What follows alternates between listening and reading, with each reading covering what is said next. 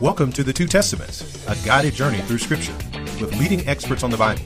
Hosted by Ronnie Cosman and Will Kynes. Subscribe wherever you listen to podcasts or at the2testaments.com, where you can also donate to support our work.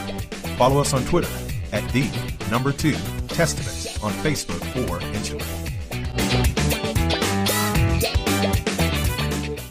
Welcome to the Two Testaments, a guided journey through Scripture. I'm Ronnie Cosman. And I'm Will Kynes. In this episode, we're looking at a range of issues in the book of Deuteronomy, including the land or environment, the economy, laws on sexual violence, and we're looking at chapters 11, 22, 24, and 26. And we're joined today by Dr. Sandra Richter. Yeah, so Ronnie, that range of texts that we're looking at, let me take a minute to explain that. So if you've been following along in our Deuteronomy series so far, you know that we looked at chapters 1 to 4 with Paul House, and then we looked at the Decalogue or 10 Commandments in chapter 5 with Carmen Imes. But we also, in that episode, looked at chapters 12 and 13 because she's an expert on this bearing God's name, and the name command seems to be connected with those passages. Then we looked at chapter 6 with John Levinson, but we also looked at chapter 10, which picks up on that theme of love. And then we looked at chapter 7 with Matt Lynch and the question of violence. And since we had him on to talk about that, we looked at other passages related to war and punishment in chapters 19 to 21. So you can see what we're doing here is we're working our way through the book, but we're also drawing on the expertise of these various scholars and connecting to other parts of the book that touch on that same theme. Because we do want to try and touch on as many of the texts and major themes from Deuteronomy as we can, but we just don't have time to do 34 episodes, one on each chapter. Unfortunately. Maybe in due course. So what we have today, we're jumping ahead a little bit now, and we're starting with chapter 11, but we're looking at this range of texts because we have Sandra Richter with us, and she has a great range of expertise in the book of Deuteronomy, has written on a lot of these different issues, and we just wanted to take advantage of the range of things that she has studied and written on in the past. So we're jumping around a little bit here, but as we're having this conversation, I'm sure we'll find ways where there are kind of common themes and ways that we can pull this conversation together. But let me introduce Dr. Sandra Richter to our listeners now. So she is Robert H. Gundry Chair of Biblical Studies at Westmont College. And I have a couple of her books with me here. So one of them is The Epic of Eden, which gives a Christian entry into the Old Testament. So this is kind of an introduction into biblical theology, which could be really helpful. But then this book is the reason why I initially thought to invite her on here, because this is Stewards of Eden, what Scripture says about the environment and why it matters. And this is why I thought I'd want to bring her in for Deuteronomy, because this theme of the land is so crucial in Deuteronomy.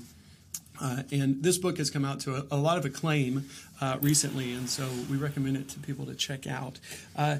So we're looking at these commands in our conversation today that relate to these questions of environmental stewardship, but also the economy and laws related to sexual violence. So thanks so much for being with us, Sandy. It is such a joy to be here. Thank you for the invitation and listening to your list of experts on Deuteronomy. My goodness, you've had some of my favorite people on your podcast.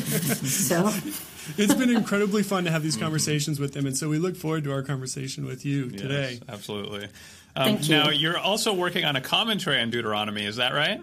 Yes, and at some point before the cows come home, I hope to have it finished. Erdman's is like drumming their fingers on the table at this point in time. So, yeah, we're getting there. Well, that's a big undertaking, and I'm curious, what first drew you to the book of Deuteronomy and these issues in particular? Why have they kind of gripped you, and why did you start studying them? Yeah, so the way I started doing Deuteronomy was kind of a random seminar assignment when I was at Harvard's Near Eastern Language and Civilizations Department, which is where I did my PhD. And they have a class that all of the Harvard grads who are listening to your podcast know oh so well. It is officially known as the 200 seminar. We call it Harvard's hazing ritual. Okay. And you are required to present twice in front of the faculty and the rest of the department, and to your joy and sanctification, their job is to tear you limb from limb. And one of my first assignments there was to write a book on presence theology in the Hebrew Bible, and I got assigned Deuteronomy. So that was a little bit random, but in that seminar paper is where I started my work on the name theology. And upset all sorts of apple carts, from Jews to evangelicals. And, you know, in the words of Jerry Walls, if you don't make someone mad, why'd you write it in the first place? So I made a lot of people mad. But that was the beginning of my inquiry into Deuteronomy. And the more I studied it and realized that what we're dealing with here are the constitution and bylaws of the people of Israel. This is the blueprint. What more important book do we have to deal with? And I know that every scholar will make those claims about their personal book, but Constitution and bylaws, come on, team. So between that and the fact that we've got 3 law codes in our Old Testament, the Covenant Code, Leviticus, Deuteronomy, I'm very interested in biblical law. Again, blueprint stuff. So very interested in Deuteronomy. Yeah. And then we are looking at a range of different topics here, but I wonder if you could talk a little bit about how these topics, land, economy, sexual violence, how do they fit into this law code, this original constitution? How do they fit into Deuteronomy? Well, Deuteronomy, of course, is trying to structure the life of Israel in the land. And I just had this talk with my undergrads just yesterday. If God is going to step into human history, he's going to have to enculturate. And if we're going to speak of a deity who actually interacts with human history, there's going to have to be a number of levels of enculturation. Certainly language, culture, real space, real time, all that sort of thing. So when we deal with Deuteronomy, we're dealing with God's enculturation of his character, his moral code, his person into the everyday lives of everyday people.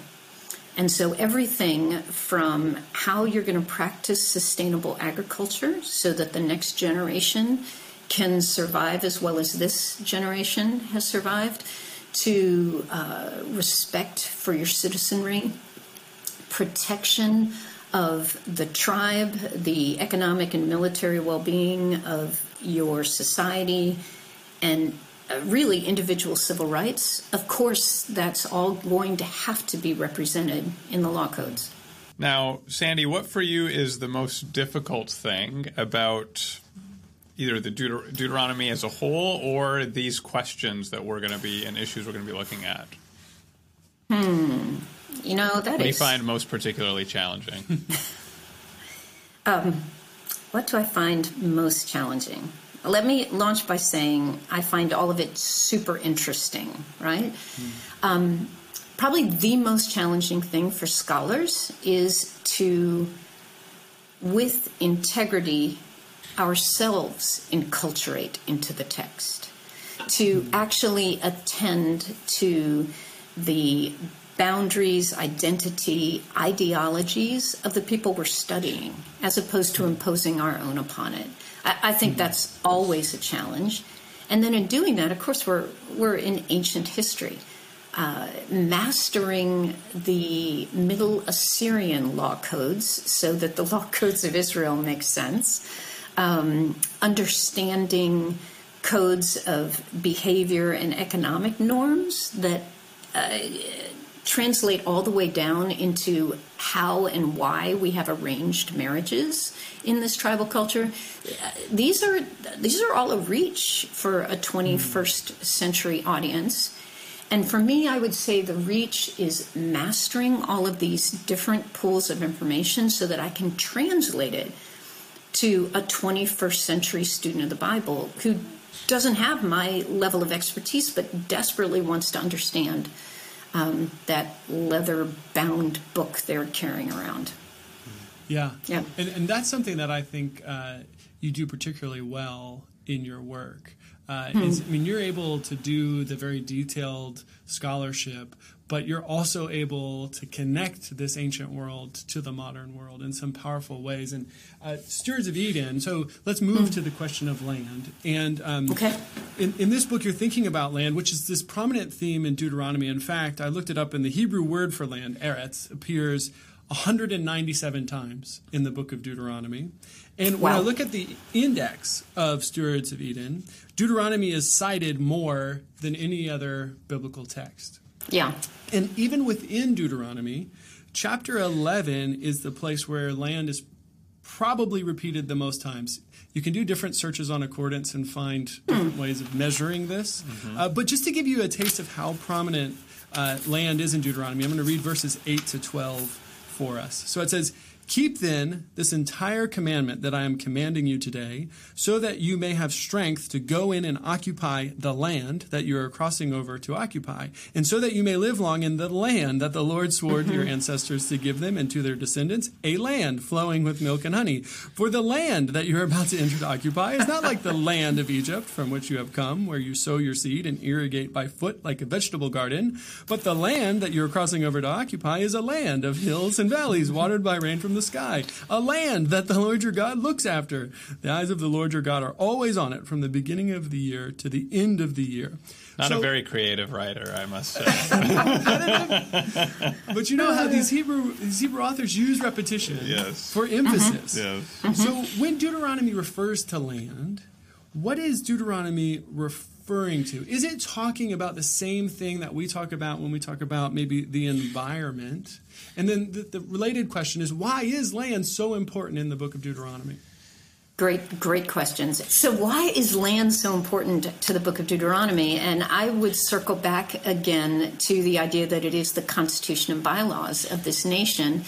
And as we all know our covenant theology, what Yahweh is doing is he's offering his people a land grant. And if your audience has been through Epic of Eden, they have gotten a big dose of covenant treaty documents, what suzerain and vassals are all about. And once again, God is stepping into their context and is explaining himself as a suzerain who's given a land grant to his people.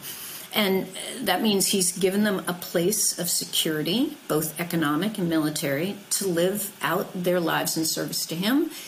And essentially in the Old Covenant, all of the blessings that come from that covenant can be distilled down into one idea. And that is, if you keep my covenant, you will keep the land. And that means military protection, it means economic stability, and it means a functioning society, right? These are the blessings distilled down into one statement. You keep haaretz, you keep the land. The curses, of course, are the flip side of that. If you fail to keep my covenant, then I will not defend you militarily. I will not take care of your economy. I will not keep your society stable, and you will lose the land, which, of course, we all know they did. So I would say that's the core idea of why the land is so important. And as for every society, ancient and modern, the land is the source of their sustenance. So when we think about land, we don't think about it in that kind of covenantal way. Right. I mean, if we're talking about the land that we live in, this land is your land, this land is my land, that kind of thing. But recently, there is a lot of concern with land and thinking about it from an environmental perspective. And that's a big theme of your book, Stewards of Eden. So we have to be, you were just talking about jumping from this ancient context to our modern context. Yeah. But we do have serious concerns about land. So are there things that we can learn from the way that Deuteronomy talks about the land that could help us think about the environment today? How do we do that in a responsible way? So how do we do responsible environmental thought? And that's what Stewards of Eden is all about. It's a whole biblical witness treatment, a biblical theology of do we do environmentalism, and if so, how we do it. If we track who God is from Eden to the New Jerusalem, we find an awful lot of environmental concern expressed through God's character. And what I do in the book, and I try to do it super briefly because I want this to be almost a tract of sorts, is that the relationship between God and humanity in the garden makes it expressly clear that the garden belongs to God, but like a land grant, he's given it to humanity so that humanity can have what they need. But humanity was created in the sixth day, not the seventh day. Humanity is under the Creator. So that when we start exercising our dominion, we should be exercising it as a reflection of the way he exercises dominion. And then when we get to Israel, which is where Deuteronomy comes in, and Leviticus is in the mix too, but Deuteronomy is the political law code. Leviticus is the cultic law code. So that's why Deuteronomy gets pride of place in my work. We find out that even in a fallen world, the people of God are still required to treat the garden with respect. And what I tease out in the book is that in this law code, which could be as old as 1400 BC, 1200 BC, 1000 BC, depending on, Deuteronomy is always a moving target here, but no matter which of those dates you choose, this is way before the ecology movement of the 1950s and 60s. And in this document, we find very straightforward laws about sustainable agriculture, humane animal husbandry, that environmental terrorism is named and forbidden. Care of the wild creature is right there in the forefront. So these are expressions of God's character as he deals with a populace that couldn't have had tremendous impact on the environment because there just weren't that many of them. And then, of course, as we track the biblical record all the way through the New Jerusalem, those concerns are continually reiterated. So I say all of that to say we cannot simply lift Israel's law out of Deuteronomy and, drop it over and smack it onto the United States of America.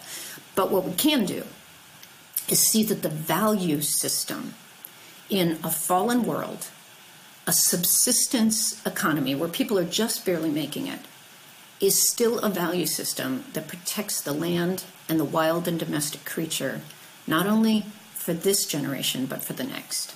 It's interesting that when in Genesis, like when we get to the story of Noah and the flood, that God, when he looks at the earth, he sees that it's become corrupt. Yes. Right? Which is pretty fascinating. It's almost like that. I mean, we can think about what does it mean that it has become corrupt. Humans are also doing violence and that kind of thing. But the corruption of the land is, I don't know, is it right to say that it's almost the tipping point of why God then starts to say, all right, you humans, I'm wiping you off and the creatures, and then we're going to start again with creation. But it's almost, I don't know if it's right. It's not only the land that's the tipping point maybe, but it seems to really provoke God to Right. So when the human wickedness starts to seep into the land itself, that's when God has really had enough. Well, and I would point out that in Noah's flood, which is our best analog to the second coming and the great judgment, and that's pretty powerful stuff, that it's humanity that's judged, and it is the natural world that's preserved. It's washed clean, but it's preserved. Now, the following verses, in verses 13 to 17, we read that if the people obey God's commands, and here's what we read, then he will give the rain for your land in its season, the early rain and the later rain, and you will gather in your grain, your wine, and your oil, and he will give grass in your fields for your livestock, and you will eat your fill. But, of course, if they worship other gods, the Lord, we're told, will shut up the heavens so that there will be no rain and the land will yield no fruit.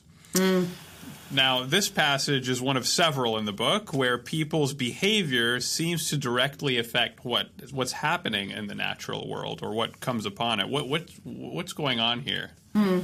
So my first read of that text would be through an economic lens, right? Okay. That God has promised these people that if they keep the covenant, they will have stability, they'll have enough. Because, of course, when we go all the way back to Genesis 3, what is the curse?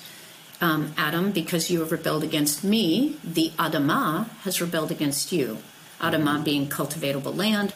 So when you cultivate it, instead of getting what you need, tomatoes and grain and olives, you'll get thorns and thistles. So my first read of that is that if Israel is obedient in their land grant, that God will make sure their land grant provides for them as needed. If they're not obedient, he will not protect them economically, and they won't have what they need. I do think we can extrapolate from that bad behavior has a bad impact on the ground being the Adamah. But that for me would not be the primary impact of that passage. It would more be that land grant promise of economic stability. But I'm sure, and Ronnie, I'm sure you're into this one as well, this whole business that if we don't do agriculture in a sustainable fashion, that not only will the land collapse, but God will judge.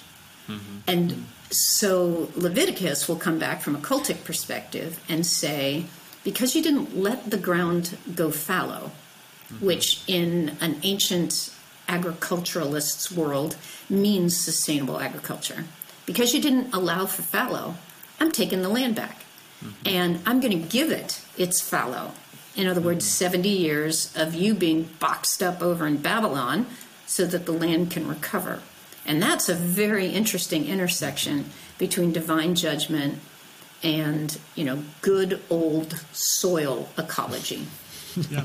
So it's your suggestion then that when it says that the Lord will shut up the heavens so that there will be no rain and the land will yield no fruit, that's more of an expression of saying, because you've abused the land, you haven't cared for it properly, even when it rains, you're not going to profit from that rain. It's just going to run off the land. It's not going to be effective in terms of bringing the produce that you need.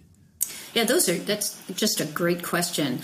When I read those passages, I don't hear an abused land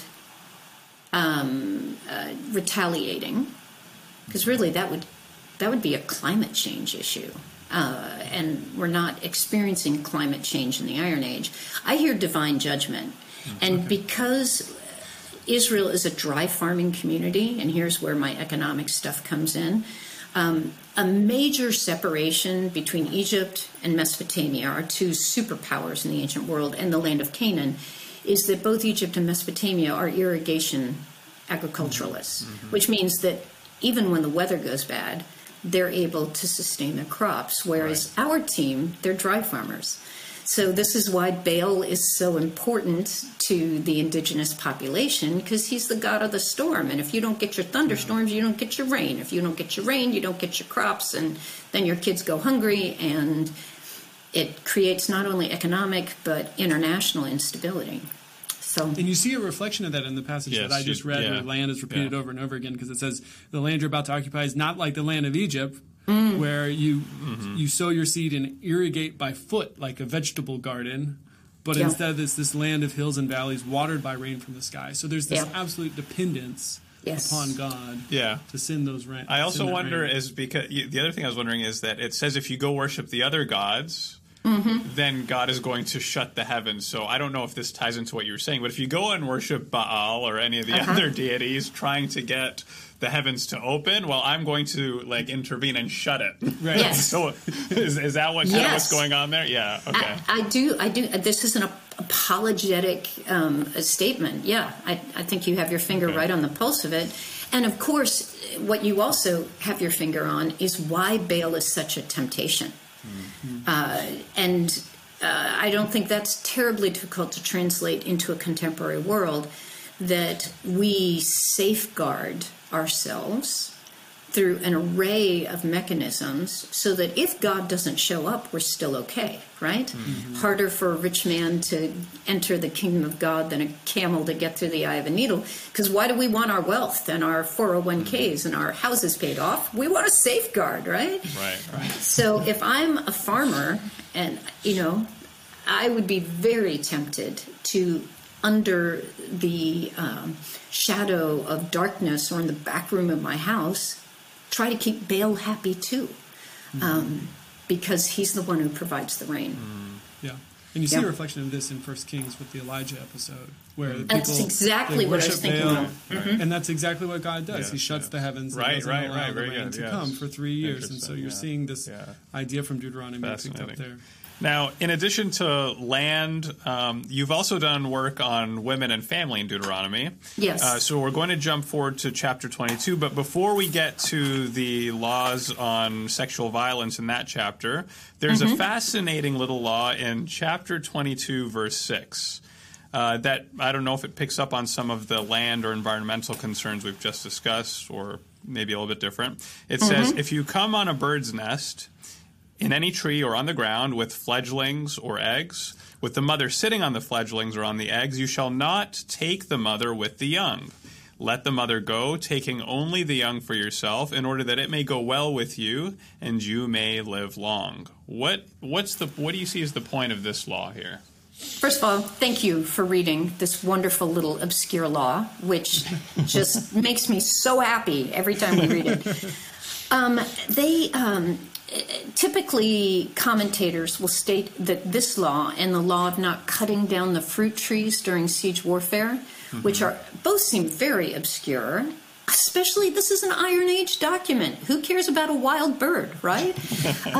But it's an analogia, is what they'll speak of it as, is one representation of a larger idea. And the representation is our people are barely making it. Baruch Rosen, an Israeli archaeologist, has demonstrated through hard data that our people are dealing with a 60-day hungry season every year. So when we talk subsistence agriculture, we know that everyone, except for the uber-rich, knows that they're going to run out of their essential food supply before the harvest comes in for the next year. And I think it's very important for us as 21st century readers to know that the people we're reading about are hungry as these laws are being implemented. So for them to come across a bird's nest means cheap protein, cheap, free protein. One of my mentors, Larry Steger, he loved to put this question on comps, which was, when was the chicken domesticated? And again, anyone from my background will immediately jump in with iron 2. So we've got no chickens. We don't have domestic geese. So to come across a bird's nest is a wonderful little surprise, because you can have scrambled eggs in the morning. But here the law of God is saying you can take the eggs, but you can't take the mother too. And I interpret that as a statement about sustainable treatment of the wild animal. We want that mother bird to be able to lay a second catch of eggs. We want her to be able to continue to reproduce so that she continues to be represented in the land. But we also recognize that our people are hungry. So it is sustainable. It is not vegan. It is not necessarily vegetarian, but it is sustainable. And for that law to show up in a subsistence economy, in the Iron 1, early Iron 2, should shout at us as a society that very rarely goes hungry, that we too can practice sustainable treatment of the wild animal and its habitat. Interesting. What about the fledglings? It also says the language there. Yeah. I assume that means they're hatched. Is that right? Is that what a fledgling is? They're hatched, and if you take a fledgling by the feet and dip it in boiled water, there are a lot of communities that enjoy fresh baby birds. I also I have an article that was published in BBR a number of years ago that shows that, the Assyrians, our favorite bullies of the ancient Near East, known and loved. Well, I don't know. The Egyptians, as an Egyptian, I kind of always feel bad because the Egyptians are always the bullies, but I'll give you the Assyrians. That's fine. Okay. Well, the Egyptians are, I don't want to crowd them out on the playground for the world. But, so the Assyrians, I used to call them the Borg of the ancient Near East. Resistance is futile, you shall be assimilated. And then my students stopped watching Star Trek, so it was kind of all over. But the point being that they celebrated their brutality in image and text, and it was one of their ways of keeping the conquered world in check. So they would often portray the lion hunt. We've all seen the depictions in the British Museum, and they're brutal, right? So I did some research and found that in the same images where the hunters are triumphantly coming home with the dead lions, there are images of them coming home with a captured mother and nest of eggs. So seizing the mother and her young is also being portrayed as a mark of royal prowess. So the Israelites are being pushed back from that line. Basically, that bait hunting, caged hunting, there's nothing noble about it, is coming through that passage as well. Well, that's fascinating. Okay. Now let's move into these laws later in chapter 22 that deal with issues of adultery and sexual violence. And the first issue that the text deals with is in verses 13 to 19. And it's a man who wants to divorce his wife, so he makes up a charge against her that she was not a virgin when they were married. And if this happens, the woman's father is supposed to come to her defense and show evidence of her virginity.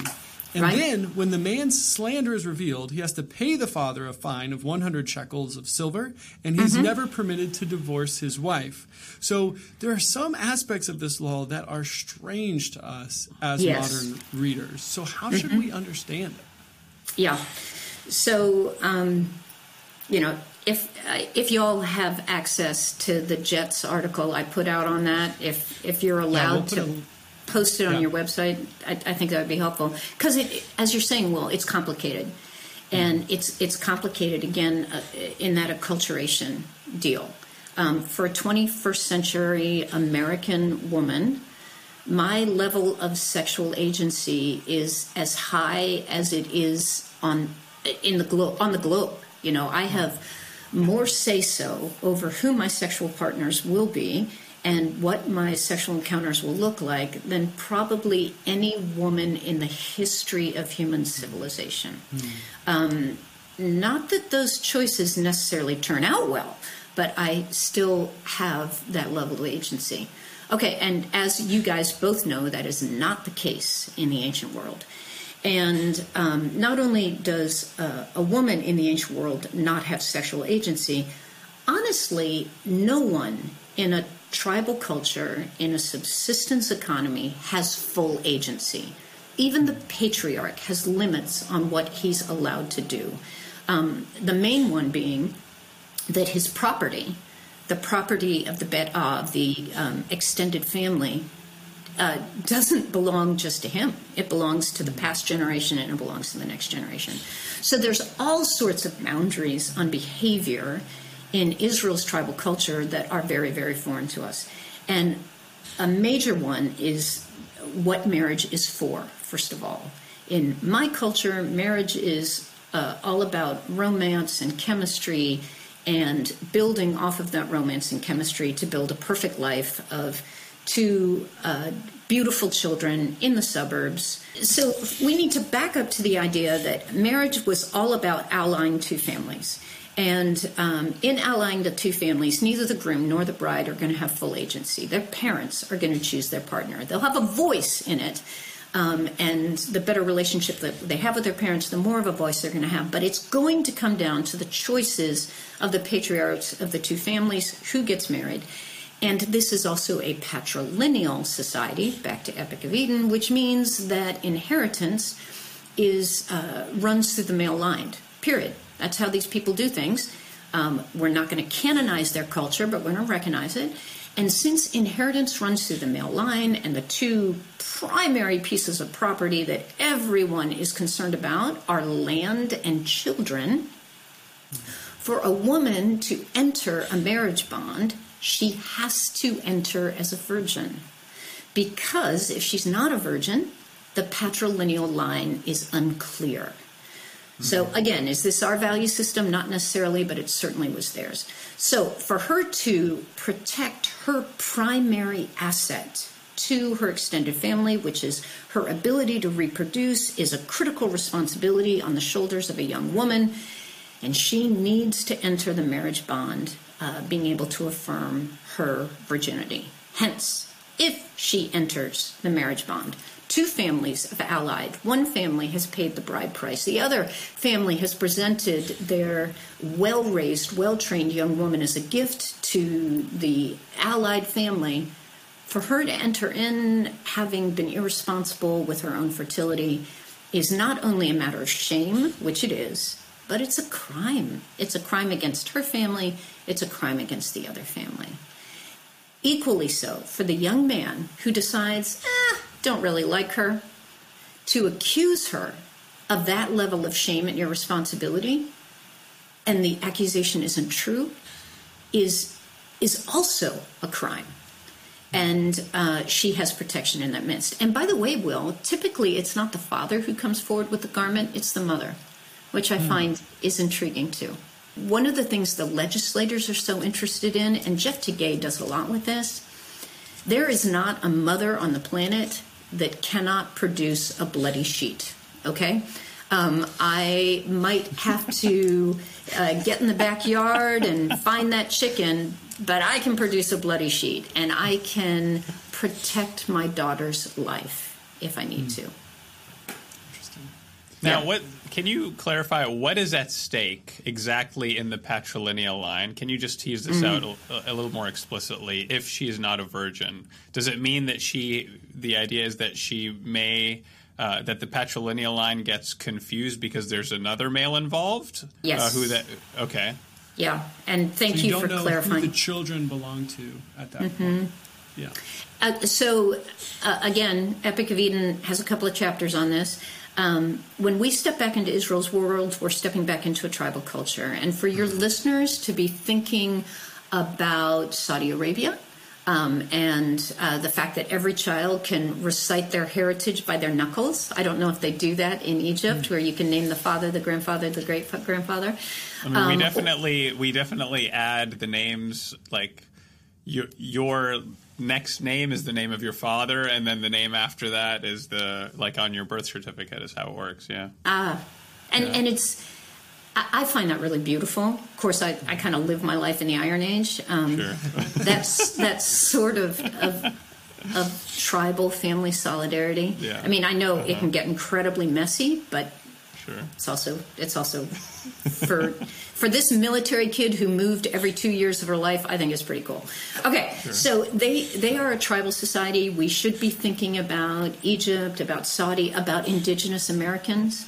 So protecting the tribe is really, really important because ultimately what we're doing is protecting resources so we know we can feed the next generation. So if that young woman has become pregnant by someone from outside the recognized suitable husbands within the extended clan, she is giving away the archived resources of her clan to an outsider. And it's considered not only putting your family at risk, it's just considered a great crime against the clan, against the tribe. One thing that helps my students is when I remind them that a young woman's fertility is just as important to the household as a young man's strength. And so if a young woman is irresponsible with her fertility, in other words, she slept around, she can be stoned because she's put the well-being of her family at risk.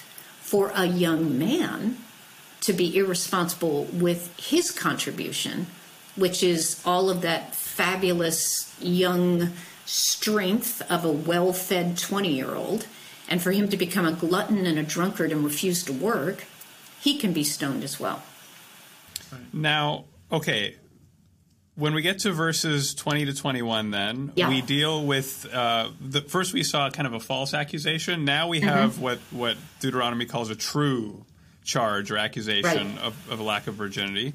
And there are some kind of peculiar asymmetries here that might be troubling. First, if the husband makes a false accusation, he only has to pay a fine. But if the accusation is proven, in this case, then the woman is executed. Now, in a previous episode, right, when we talked to Matt Lynch, we looked at the law for false witnesses in chapter 19, verses 16 to 21. And there it says that you shall do to the false witness just as the false witness had meant to do to the other. So why is that not being practiced here? Why does the man only pay a fine, and why is he not executed if she's going to, she would be executed if she was found to be guilty? Yeah, great question. So let me tweak. It's not exactly a fine. Okay. What he is paying is what would have been the mohar, and he's doubling it. So mohar is what we translate as the bride price. I kind of prefer bride gift because he's not buying her. And we have laws for buying a concubine, buying a woman who is a slave for reproductive purposes. We have laws for that. The bride gift is something different. And what happens with the bride gift is the father keeps it partly for the well-being of the household that has lost the young woman, but he also keeps it in trust for her. So if she winds up widowed or divorced and no one's able to step in, she has resources. It's kind of like a trust fund. So what this young husband has done, who is falsely accused, is he has doubled the mohar, and he cannot divorce her. Again, we think about marriage as romance, chemistry, love match, and they lived happily ever after. These people thought about marriage much more as a career track. Marry a man who's able to give you a good place in society, take care of your children, raise your children, and establish your place in society. A woman could always be divorced. So for this young woman to know that her career track is secure, it's like tenure. It's like emeritus status at the law firm. She's not going anywhere. So it is securing her career track. So that is the penalty he pays. He has to secure her position. I can see why we might rather have him executed. I'm not sure how much that helps her, because now her position as a woman who isn't a virgin, who's been married, who's been falsely accused, is going to be harder for her to find a match. Now, go ahead. Sorry, is the false accusation then, like, should I then assume that it's not a malicious false accusation in the sense of he intended to have her? Well, in the first it says he intends to divorce her, so he makes up a false accusation. So, I mean, and the penalty of that false accusation is her death. I mean, that seems like he's getting off pretty light for trying to get her killed. I mean, the point that Sandy's making is it's not going to help her out very much if he's dead. Yeah. I don't know. I'm not sure I'd want to be married to someone who just tried to kill me. I know. And I hear what you're saying, and that this is perhaps not the perfect way to deal with it. Can I also say, and Tegay plays with this a good bit, as does Gordon Hugenberger, in his magna opus on marriage contracts, that this law also sets us up for the love match. So thinking back to Fiddler on the Roof, what if the father didn't give way and let her marry the young tailor? Well, all the young tailor has to do is run off to a vineyard, and they have premarital sex, and this actually secures the match, which is intriguing as well. And so both Hugenberger and Tegay name this as the loophole for the love match. Interesting. Yeah, that's fascinating. Yeah, intriguing. Now the other asymmetry here, which I think you've already addressed, is that there's no law regarding men being virgins at marriage, but there is this law here for women. But you've addressed that that's because of this concern about patrilineal descendants. I think that is the core legal issue, but I am not going to put misogyny past these people. I do think there is societal corruption in this mix as well, that a woman has less sexual agency than a man does in this society. But the core issue of her fertility is not a god who is emerging from the Victorian era. It is the protection of the patrilineal line. And we see a lot of these issues coming out to play in the story of Abraham and Sarah and Isaac, right? Is that there's this issue of he wants his patrilineal lineage to continue, right? But it also has to be through Sarah, which I always find very fascinating. Okay, let's look then, maybe more briefly, we'll see how this goes, at the series of other laws that Deuteronomy gives us. As Deuteronomy likes to do, it gathers together a bunch of related laws here. So starting in verse 22, we get straight up adultery. So there's a man lying with the wife of another man. And in that case, both the man and the woman are supposed to be executed. But then we get two cases with a woman who's betrothed to be married. So she's engaged, she's not yet married. And it says, if a man, quote unquote, meets her in town and lies with her, then they're both executed. But if he, quote, seizes her and lies with her in the country, only the man is to be executed. So why this distinction between the city and the country? And is it significant that the verb seize, which is chazak, only appears in that latter case? I think absolutely it is significant. And I love the fact that Deuteronomy differentiates. So what's going on in the first case is it's a consensual tryst between a woman who is pledged to be married, which the betrothal period takes a year. Both of these families have already gone through the choosing process. The bride gift has already been exchanged. In their legal world, she is already married, but the union has not been consummated yet. And again, these are small towns. We anticipate that the average Iron Age village is about 250 people. So the repercussions of the misbehavior of these two young adults is huge. So these two come together, consensual tryst. She, at some level, consents. And that really is what Deuteronomy is after, and in this particular article I wrote, I did a great deal of research on current rape law. It's what rape law is after. Is there consent or isn't there? And Deuteronomy is clarifying to us that in verses 23 and 24, there was consent. These two are actively engaged. Both are going to bear the price for their crime. And then this business about them being in the city. The idea is that if she had cried out for help in these packed-out villages, someone would have heard and would have helped her. And so she is recognized as having consented in their world in many of the same ways our world. If you do a rape kit in the emergency room, you're looking for pelvic tilt. You're looking for bruises and abrasions that prove that this woman was not willingly participating in this sexual act. So that's what 23 and 24 are after. She's willingly participating, and therefore she's an adulteress, and so is he, and they pay for it with a capital crime. So when we get to 25, it says, but if in the country a man happens upon a young woman. Tegay, again, deals with this extensively and brings in the halakha and a variety of other Jewish law that clarify that city versus country is not simply city versus country. It is in a place where help is available or in a place where help is not available. And so that additional paragraph, 25 through 27, are all about non-consent. As Will has already identified, the verb chazak is being used in the second scenario. And although Hebrew doesn't have a verb for rape, that idea of seizing and force, I think, is clearly communicated. And what we're looking at in this passage is indeed a rape.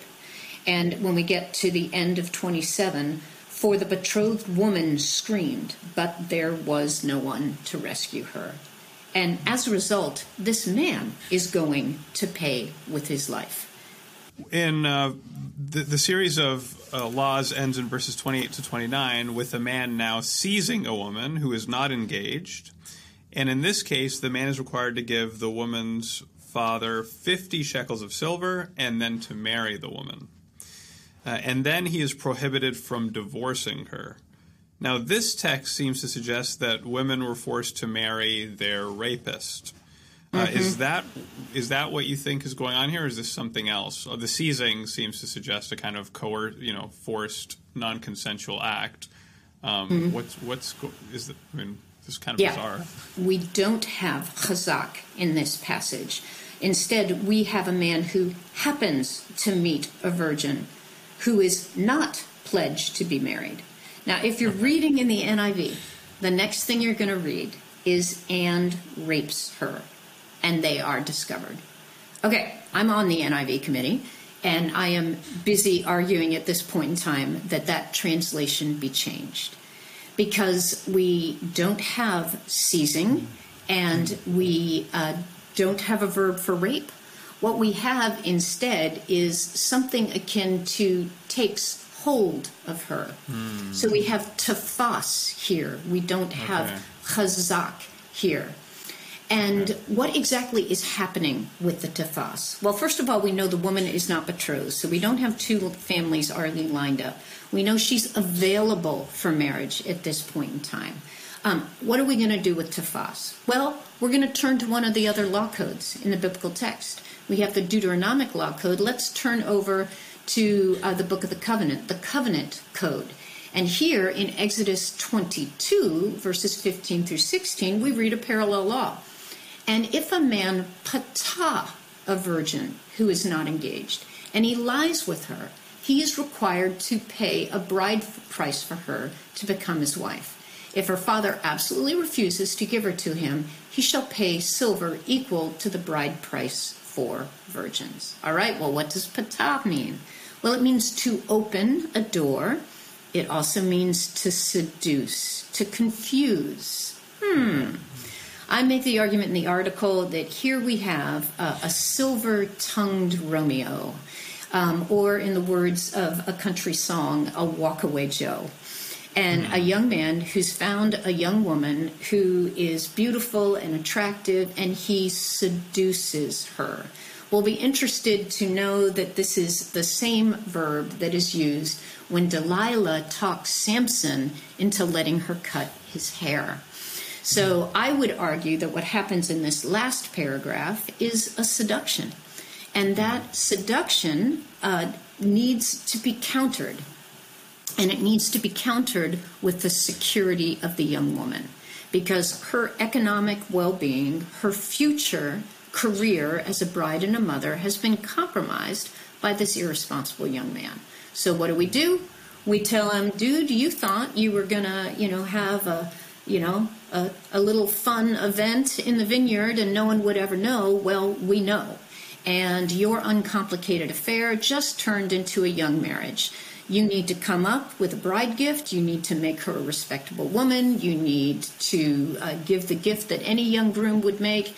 And you have a marriage that you can never get out of. So hope you really like that girl, because you're going to spend the next 30 years with her. Okay, so not only the NIV then is kind of, which you disagree with, but the NRSV translates, if a man meets a virgin who is not engaged and seizes her. Right, which is the same word that it uses earlier. That's right. So it makes it seem like it's the same. It makes it seem like it's the same verb, even in the NRSV. Yeah. That's really fascinating. Yeah, and I can tell you that one of the reasons that the translators are doing that is because there is a Middle Assyrian law that requires a woman to marry a rapist. And we don't have to travel very far afield to find societies and communities that lay the shame of rape on the young woman who was raped, and she winds up bearing the price. But Deuteronomy isn't doing that. Deuteronomy is protecting her. And notice that the father has the right of refusal, which means the daughter has a right of refusal. She can tell her dad absolutely not. But once again, looking through the eyes of Hugenberger and Tegay, this could be the opportunity for a love match to move itself through the court and to avoid the smart match and to go with the love match. Right. Fascinating. Yeah. Okay. Let's jump quickly to another issue that you've put a lot of thought into in Deuteronomy, and it's already come up a few times in our discussion, which is the economy. And so chapter 24 is one of many places in Deuteronomy where economic issues come to the fore. And we're going to talk to Michael Rhodes in a later episode about tithes and the Jubilee in more detail. But in chapters 24 and 26, one of the things that we see here in chapter 24 to start off is this idea of taking pledges. So verse 6 says Israelites should not take a mill or a millstone in pledge. Verses 10 to 13 say you can't go into a house to take a pledge or keep a garment given in pledge overnight. And verse 17 says you can't take a pledge from a widow. So what is this pledge, and what do these laws about pledges tell us about the economy of Deuteronomy? Oh, I love that question.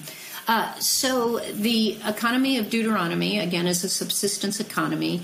I have a sequence of articles out there on this. I got to do the IBR annual lecture on this past year, which was tons of fun.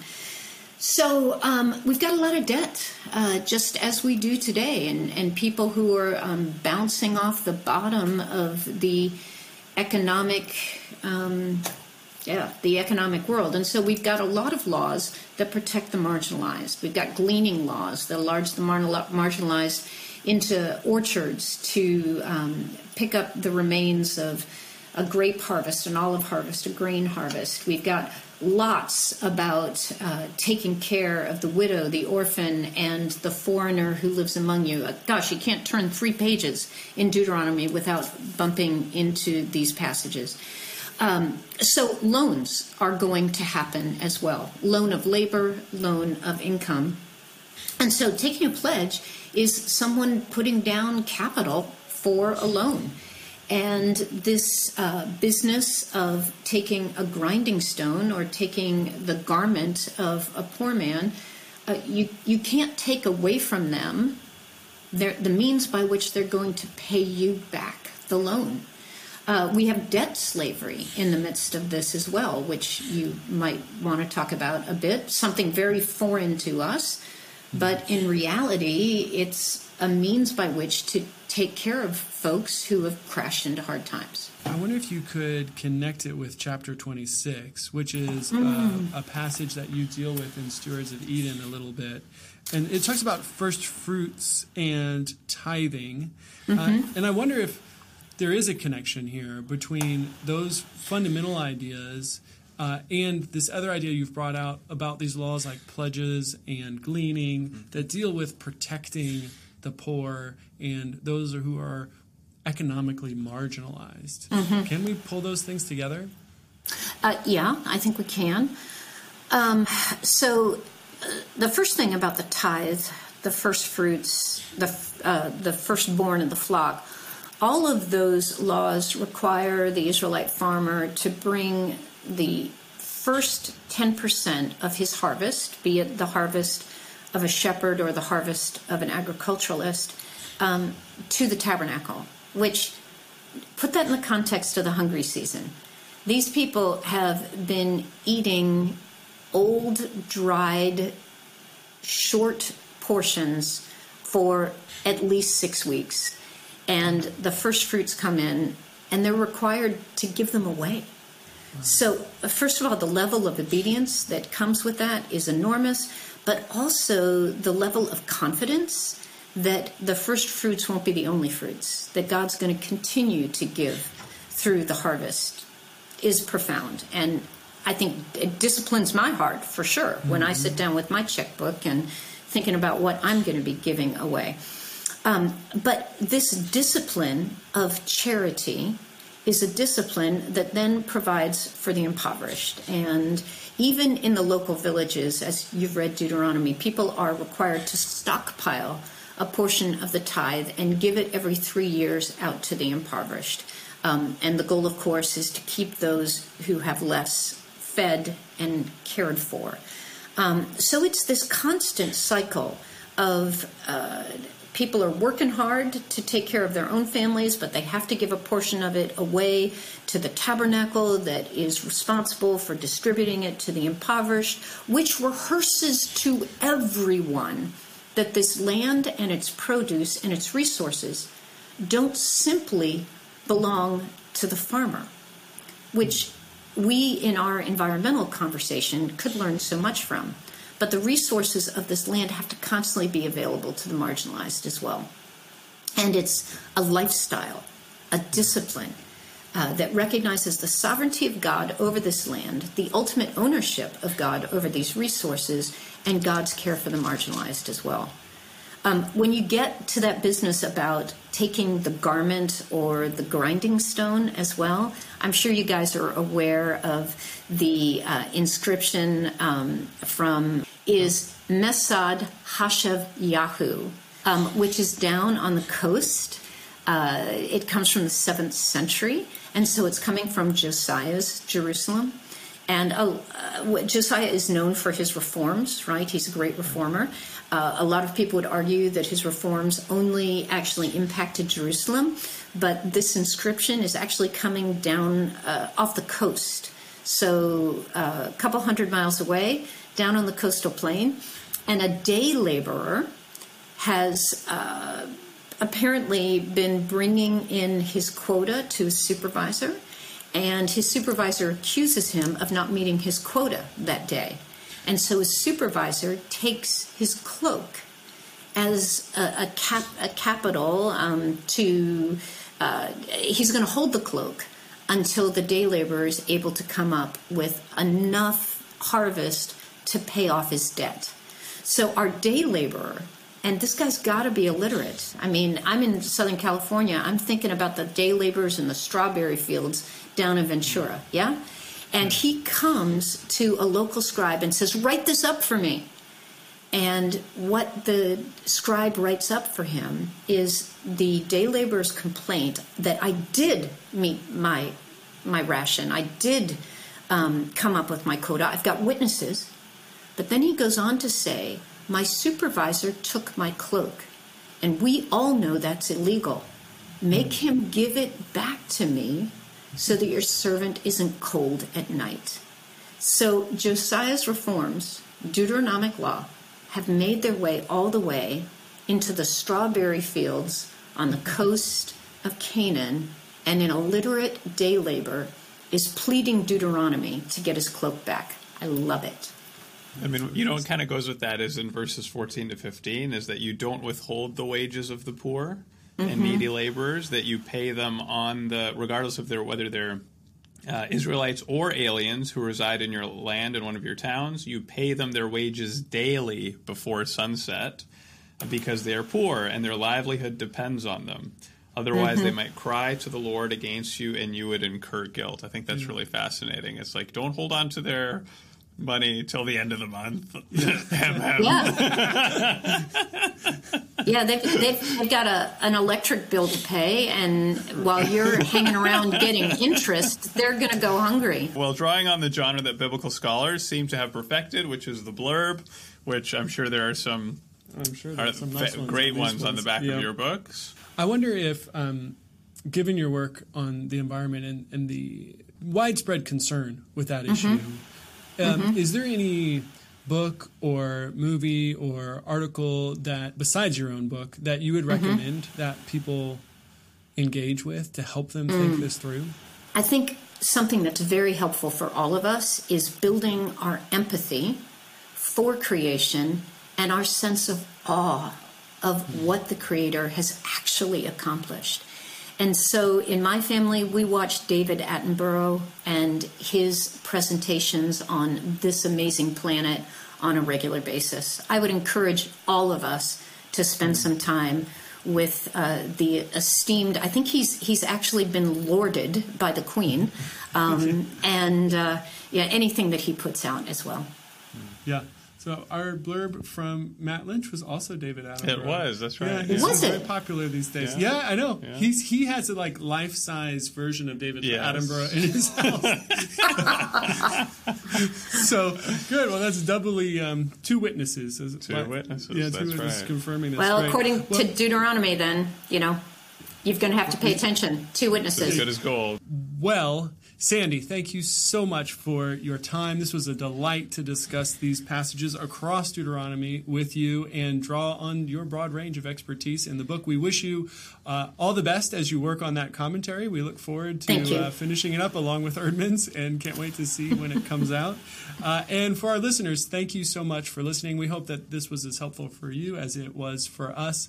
And if it was, then please do go to Apple Podcasts and put in a 5-star rating. That means a lot to us. I don't know if there's anything in there in the the Constitution and Well, bylaws. I'm sure the land depends on it. Probably so. Right. Yeah, if you want it to rain, go to Apple Podcasts and put in a 5-star review. Well, thank you I've so loved my much. time with you. Thank you. Yeah. Thank you, Sandy. Yeah, thanks. The Two Testaments is produced with support from Samford University, where Ronnie Cosman and Will Kynes are professors in the Department of Biblical and Religious Studies. Thanks to you, our fellow travelers, who support this journey by donating on our website, thetwotestaments.com. Thanks also to Cam Thomas, Joe Zelder, and the team in the Samford Faculty Success Center, and our student assistants for their help with production, editing, and promotion.